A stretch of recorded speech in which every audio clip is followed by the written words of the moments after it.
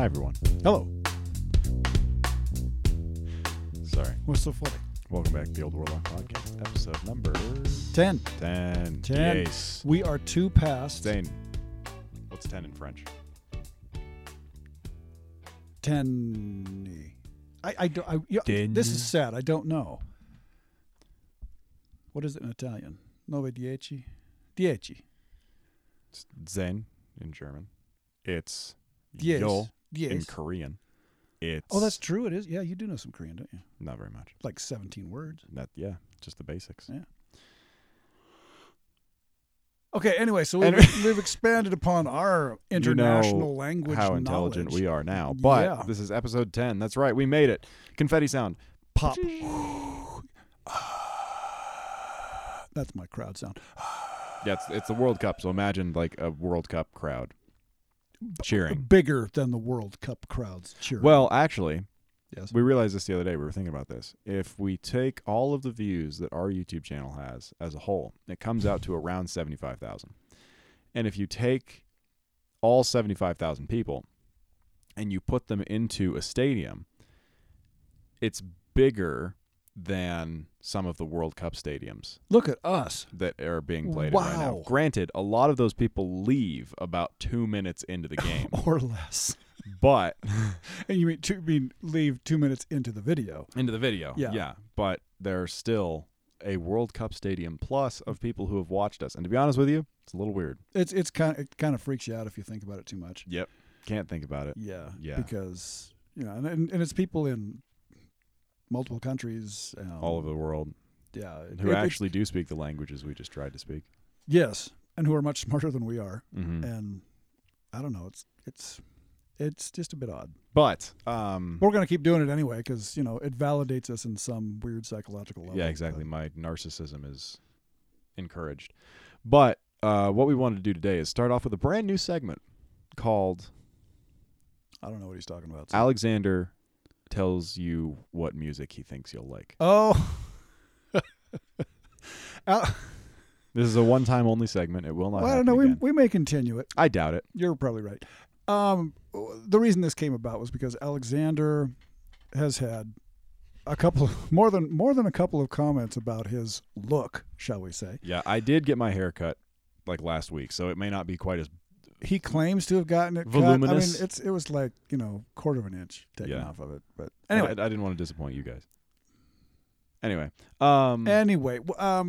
But the comments were that he looks like more than just one band member from some 1970s bands. Electric Light Orchestra being the... Well, but there was another one. Who else was the other one? No, there was another one.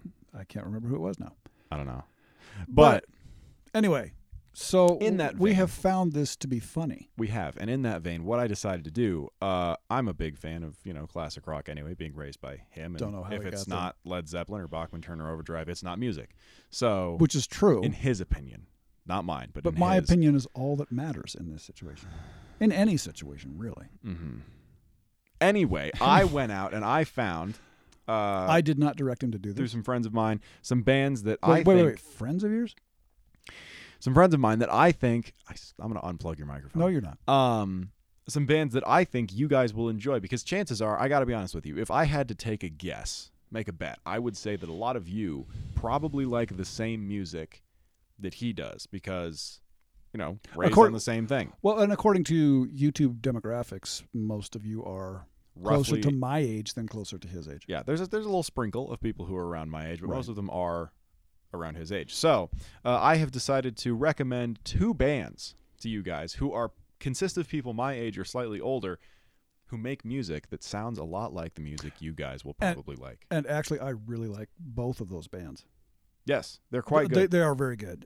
They have a real 70s sound to them that is actually really, really good. The first one that I definitely recommend you guys is called Greta Van Fleet, which I'm sure that a lot of you have maybe heard of if you have some sort of regular appearance on social media, if you spend a lot of time on social media. Regular appearance or regular appearance? Appearance. Appearance. Yeah, you look through social media a lot. They're very, very popular right now. And basically, they sound like Led Zeppelin. If you took Led Zeppelin and you put them in today, it would be these guys. Especially their first two albums sound very, very similar.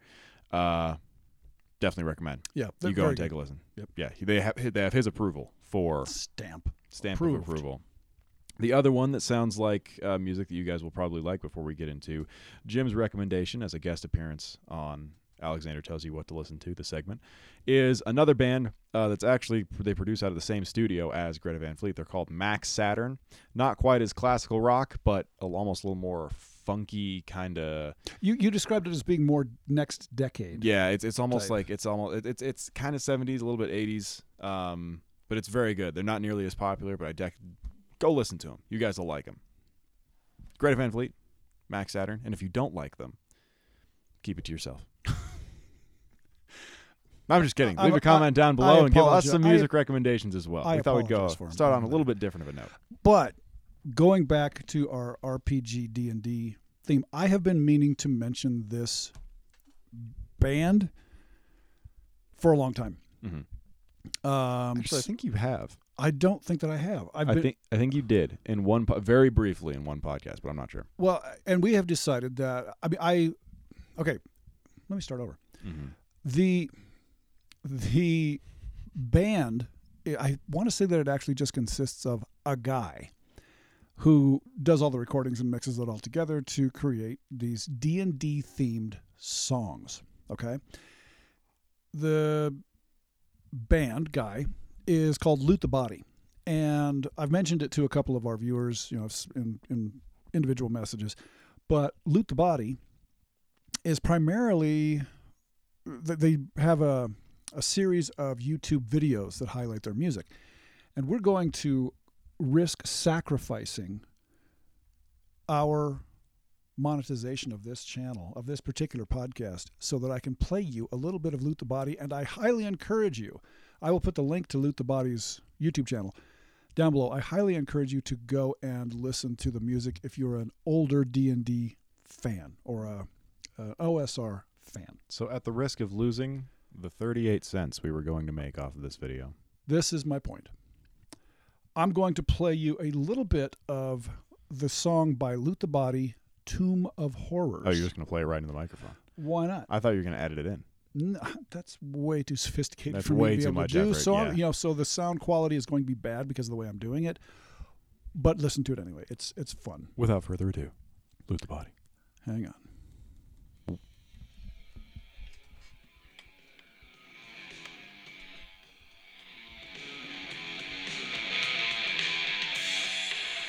And again, this is a song about the great module, Tomb of Horrors.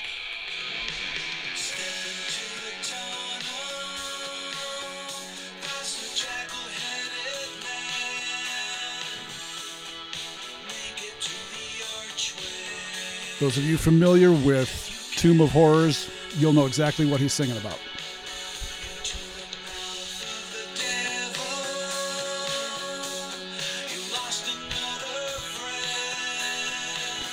Come on, this is good. You know it's it. Pretty good. I love it.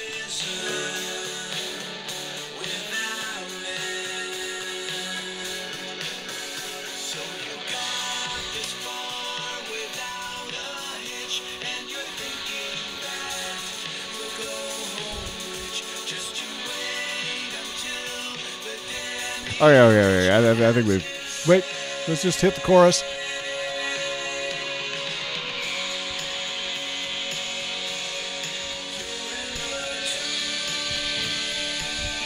Come on, it's good.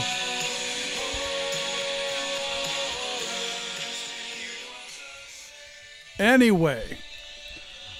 Sorry, I'm going to let this play. Now, those of you who are into 70s music, I mean, come on. Seriously. We got to do one more section. Yeah. Yep. And then I'll turn it.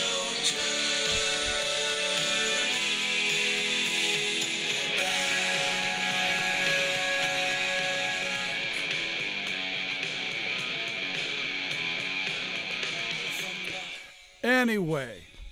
Welcome back to 103.5, the Old Warlock Radio. Hey, that would be fun. That's actually kind of funny. Yeah.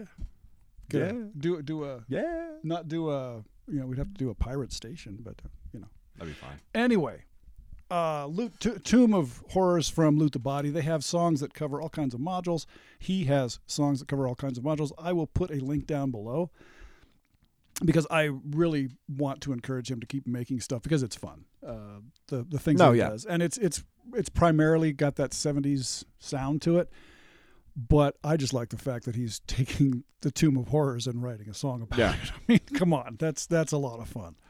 So thank you for coming along with us on the first and only ever segment. Now, I might bring this back up. Alexander. Next time it might be Jim Suggests. That one won't be worth listening to. Anyway. It's going to be like that, huh? Mm-hmm. So that's our banter for the day. That's banter. We are, I think, about 15 minutes in. Whoa, we gotta get moving on some actual content. Content for you guys. Very quickly, we are going to be making a change in the way that we work these podcasts, which is problematic given the fact that we just talked for 15 minutes about music. Yes. Moving forward, what we're going to do, for those of you who have been with us for a while, you will know that we've been using the website Ko-fi for any sort of contributions, donations that anybody wants to make to us in our ability to continue funding this channel, these adventures, this nonsense that we do. Yeah. But we've decided recently to make the switch from Ko-fi, no offense to Ko-fi, to Patreon, just because, it's better known. They offer a little bit more. They're better known.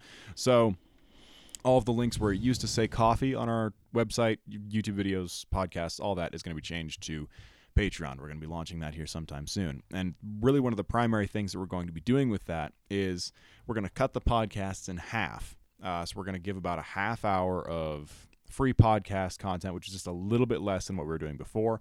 And then we're going to take that second half hour of every podcast-ish, again, half hour-ish, and we're going to put that on the Patreon behind just a very small paywall for anybody who might want to contribute to us being able to continue to do this. Yeah, and again, we've said this before. We're not here to make a fortune off this, but we would like to get to the point where what we're doing pays for itself. Yes, and there are things that need to be purchased for the channel, stuff like that. So we're not asking you guys to go and do that by any means, anything. And like this that. Is not our job. No, but it's really not going to affect the content that we put out in any way. You're still going to get all this stuff for free. But if you want to hear a little bit more of some of the things we talk about, and maybe get a more in-depth look into the way that we play the game and experiences we've had in the game specifically, we're going to put those on the Patreon. Yeah. So if you'd like to hear some about those, keep your eyes open for that, because that should be up and moving here sometime soon. Sometime soon. Yes. So there we go. Let's move on. Moving on. Do we want to do the Alarums and Excursions now? Yes. We just made a video about this 45 minutes ago. We did. Same shirt. Same shirt, same cup of coffee. Alarums and Excursions, for those of you who do not know what it is a role-playing game fanzine from 1975. And it also dealt with wargaming and things like that. But it's been running since 1975. I've been reading it recently and really love it. I ended up picking up PDF copies of the first 15 editions. You can buy them from a woman named Lee Gold at here. We won't put it on the screen. We'll put it in the description of the video. Mm. But if you don't see that, you can just type in Alarums and Excursions, and then you can go there. They have a web presence, and you can buy PDFs of the original fanzine editions for like $1.80 or something like that. But they're a great read if you're interested in the history of D&D. But I'm going to change up a little bit on what we had discussed earlier. All right. I just have a couple of things that I want to bring to your attention out of Alarums and Excursions. We talked about Gary Gygax in a video and some of the comments that he made in Alarums and Excursions back in 1975. But there are some other cool things that we wanted to include and talk about, so we're going to do that here on the podcast. Do that. So one of the things that I thought was very interesting was Mark Swanson's special abilities chart. This is from Alarums and Excursions. This is from Alarums and Excursions, but I believe this is from back in the day, back in the 1970s. There was definitely regional styles to playing D&D, and this is from the Los Angeles area. But Mark Swanson ended up coming up with a list of things for clerics and fighters and thieves. You would roll the die. You would roll 6-sided dice, and So you'd roll 2 6-sideds, and then you would get an extra bonus thing. Now, I've done this as in something that I call a goodie table, where I just give you maybe a +2 dagger or a +1 dagger or a horse or something start your like that. character off with. Yeah. These are a little more involved, a little deeper than that. Mm. But I just thought I'd point out a couple of these and also let you know that this is, I'm sure a lot of people do the same thing today, Mm-hmm. but there's some other, this goes way back. Again, to be found in Alarums and Excursions. Yes. But I'm not going to read all of these. I just wanted to touch on a few of the possible bonuses you could get if you rolled your dice on Mark Swanson's special abilities table. Number 1 is a +2 to Constitution. So there's, you can change your attributes. But going down a little bit further, you could get the bonus of being a good horseman. You can buy a horse 20% off, and you're also good with animals. There was one, you could be a locksmith, 10% chance to open locks, +1 to dexterity. Not necessarily that you were a thief, you were just good with locks. Mm. He has in here that you could be labeled a woodsman, and you get a +1 save against poisons. I like this one. Keen sense of smell might be one of your attributes. 50% accuracy in terms of figuring out what a smell was. Weather prediction is another one.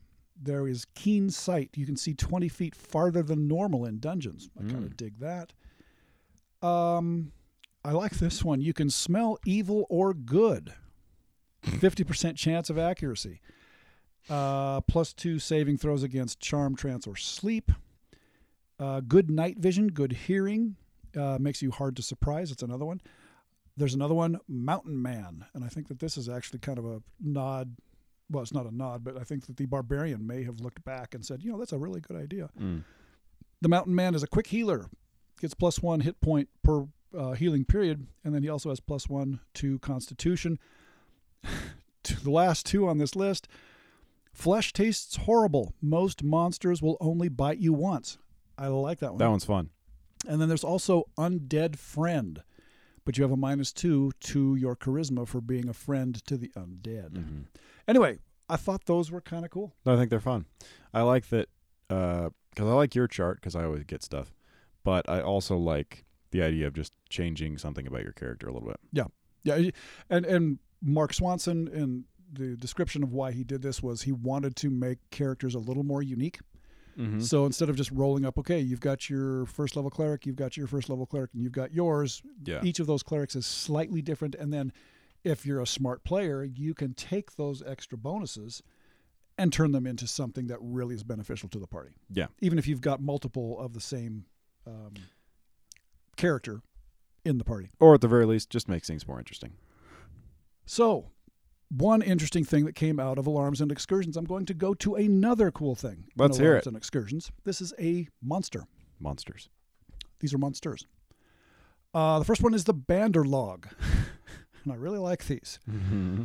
These are small monkeys, Oh, God. each of whom has 1 to 6 lassos with which he is 50% accurate. They swing from the ceiling. They attempt to lasso people and to take them away to their lair if it is near. They need 1 lasso to lift each 1,000 encumbrance, including the person's weight of approximately 1,750. An edged weapon has a 50% chance of cutting the rope. If the lasso misses, the monkey will attempt to lasso again the next round. If the lasso is cut, the monkey will notice it and a turn later and try to lasso again with a different lasso. Mm. Then he goes through which part of the body will be lassoed if the monkey is successful. And that includes the neck. So if the neck is lassoed for 6 melee rounds, the victim will need 2 to 8 turns to recover their breath if they are rescued. But there's a 30% chance the Banderlog will work with 1 to 3 great apes. So this is where, now I've got a feeling, now that I think about it, I think the Banderlog appears in later editions of monster manuals, or something very similar to this. But this is 1975 we're talking about. This is interesting. Cool. I will give it a Google. Keep the people interested. I will keep the people interested by going into one more monster from Alarums and Excursions. And there are numerous monsters in this thing, but this person who developed this actually went in and talked about tribbles. Now, for those of you who are original Star Trek fans, for those of you who like the original Star Trek series, You'll know what a tribble is. Kirk over Picard. Yay. Yay. Tribbles, always hungry, reproduce rapidly, doubling number for each meal's rations given. Charisma equivalent to charm person for each member of the party. They warn of the approach of chaotics by making hostile sounds. They purr when stroked by lawful or neutral people. Frequently found in conjunction. Okay, this is going beyond. Frequently, 20%, found in conjunction with 1 to 12 Trekkies who will attach themselves to elves and other creatures with pointed ears. Trekkies are lawful and tend to bring ransom from devoted parents. They have protection from evil and charm person. So, just another interesting little thing, pop culture, 1975. Yeah. And they turned it into this kind of funky little monster, which I like, though. I do like the Tribble. It's one of my favorite episodes of Star Trek, which is an unpopular opinion. I know that. But I did find some interesting information about the Banderlog. Yes, Would you like to hear it? I would love to hear it. Banderlog, apparently it's a Hindi term. Yeah. It's a term used in Rudyard Kipling's The Jungle Book to describe the monkeys of the Saini jungle, which is interesting because I've never read The Jungle Book. In Hindi, bandar means monkey and log means people. Hence the term simply refers to monkey people. The monkey people. Yeah, so Nice. I guess they're kind of like more sentient monkeys in The Jungle Book originally. So Cool. Both of these taken from other actual things. Nice. Anyway, just two things from Alarums and Excursions, and this is from volume, the first edition of Alarums and Excursions, I believe. Yes, that was from June of 1975. Off to a great start with Alarms and Excursions. Yes, we'll be bringing you a lot more things From Alarms, Alarms and and Excursions. Yeah. and link to how to find Alarms and Excursions for yourself down below. Mm-hmm. Be sure to check out Alarms and Excursions. So, what next? Are we done talking about Alarms and Excursions? I could go on. Well, How long have we been at this? I actually am not exactly sure. Can we see from the... Here. You know what? Entertain the people. Okay, so, how can I entertain the people here while you're doing this? Let me think. Alexander's back. What did you find out?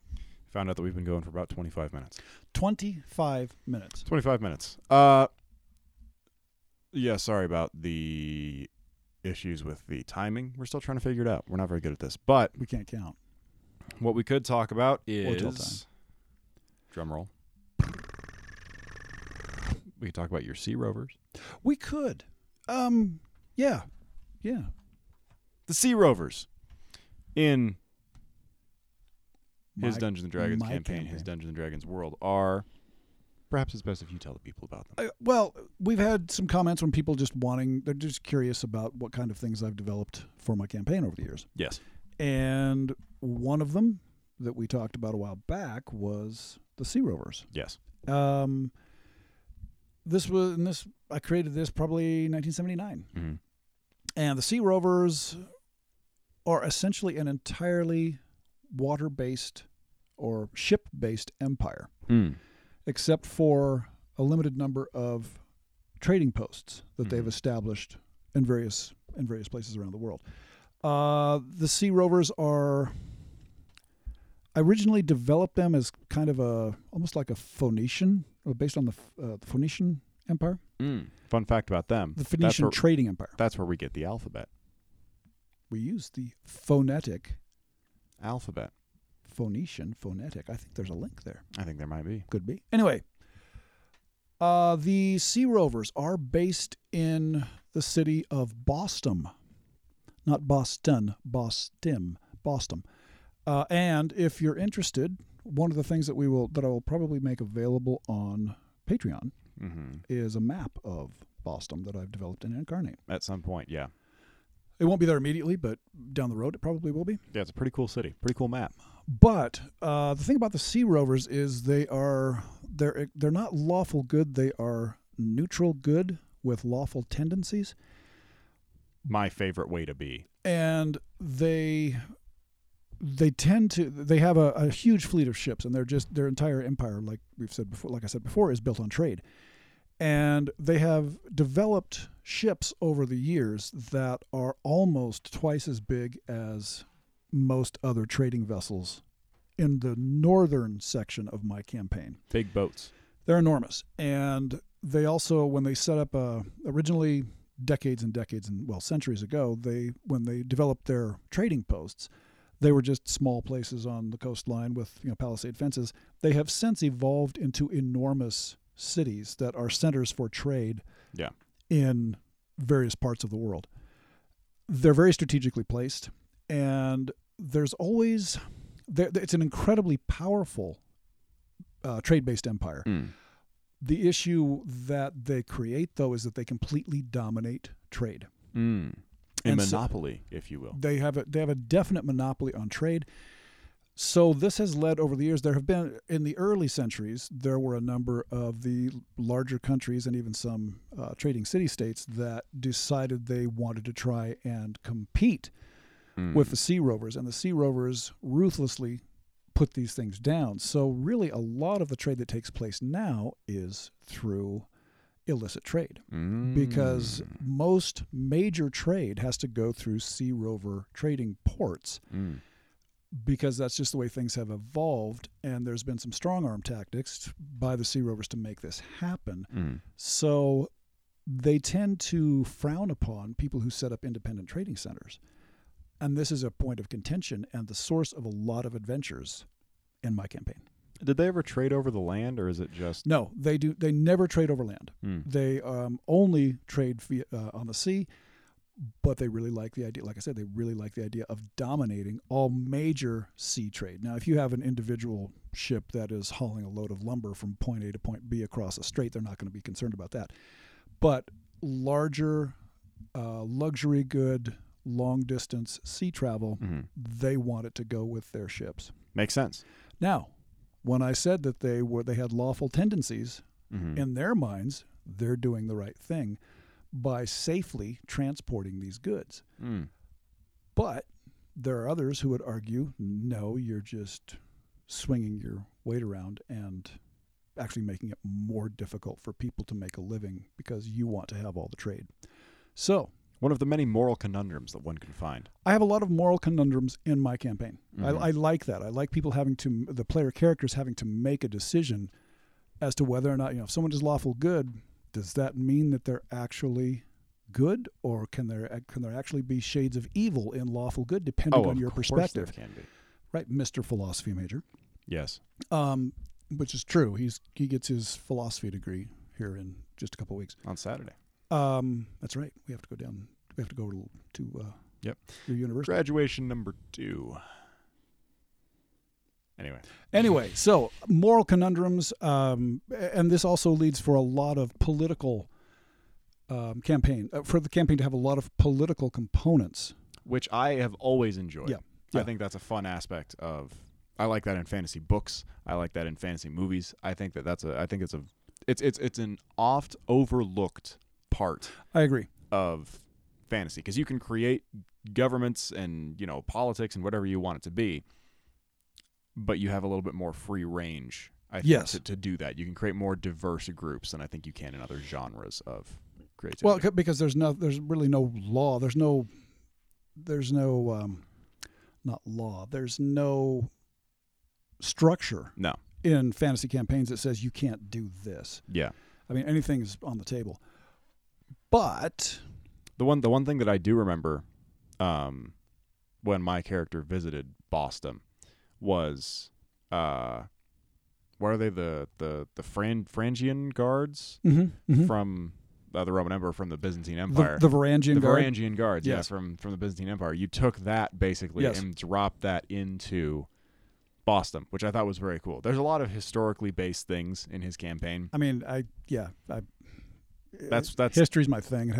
I was professional in the field of history and archaeology, and the Varangian Guard, Vikings, the whole Varangian Guard Constantinople thing was always fascinated with me. So I thought, hey, why not drop it into Boston? For anybody who hasn't heard of that, it's basically Norse people were picked up and brought to Constantinople, which was the capital of the Byzantine Empire, as guards because they were supposed to be like the best fighters that were available for purchase. Right. Yeah. Everybody feared them. Yeah. And they were.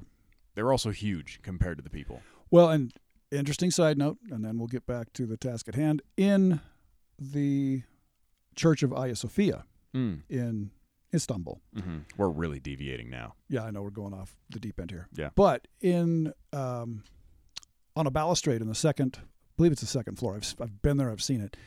There are actually Viking runes carved into the balustrade, which were put there by a member of the Varangian Guard. That's really cool. A long, long time ago. Viking being a very broad term, but yeah, it is.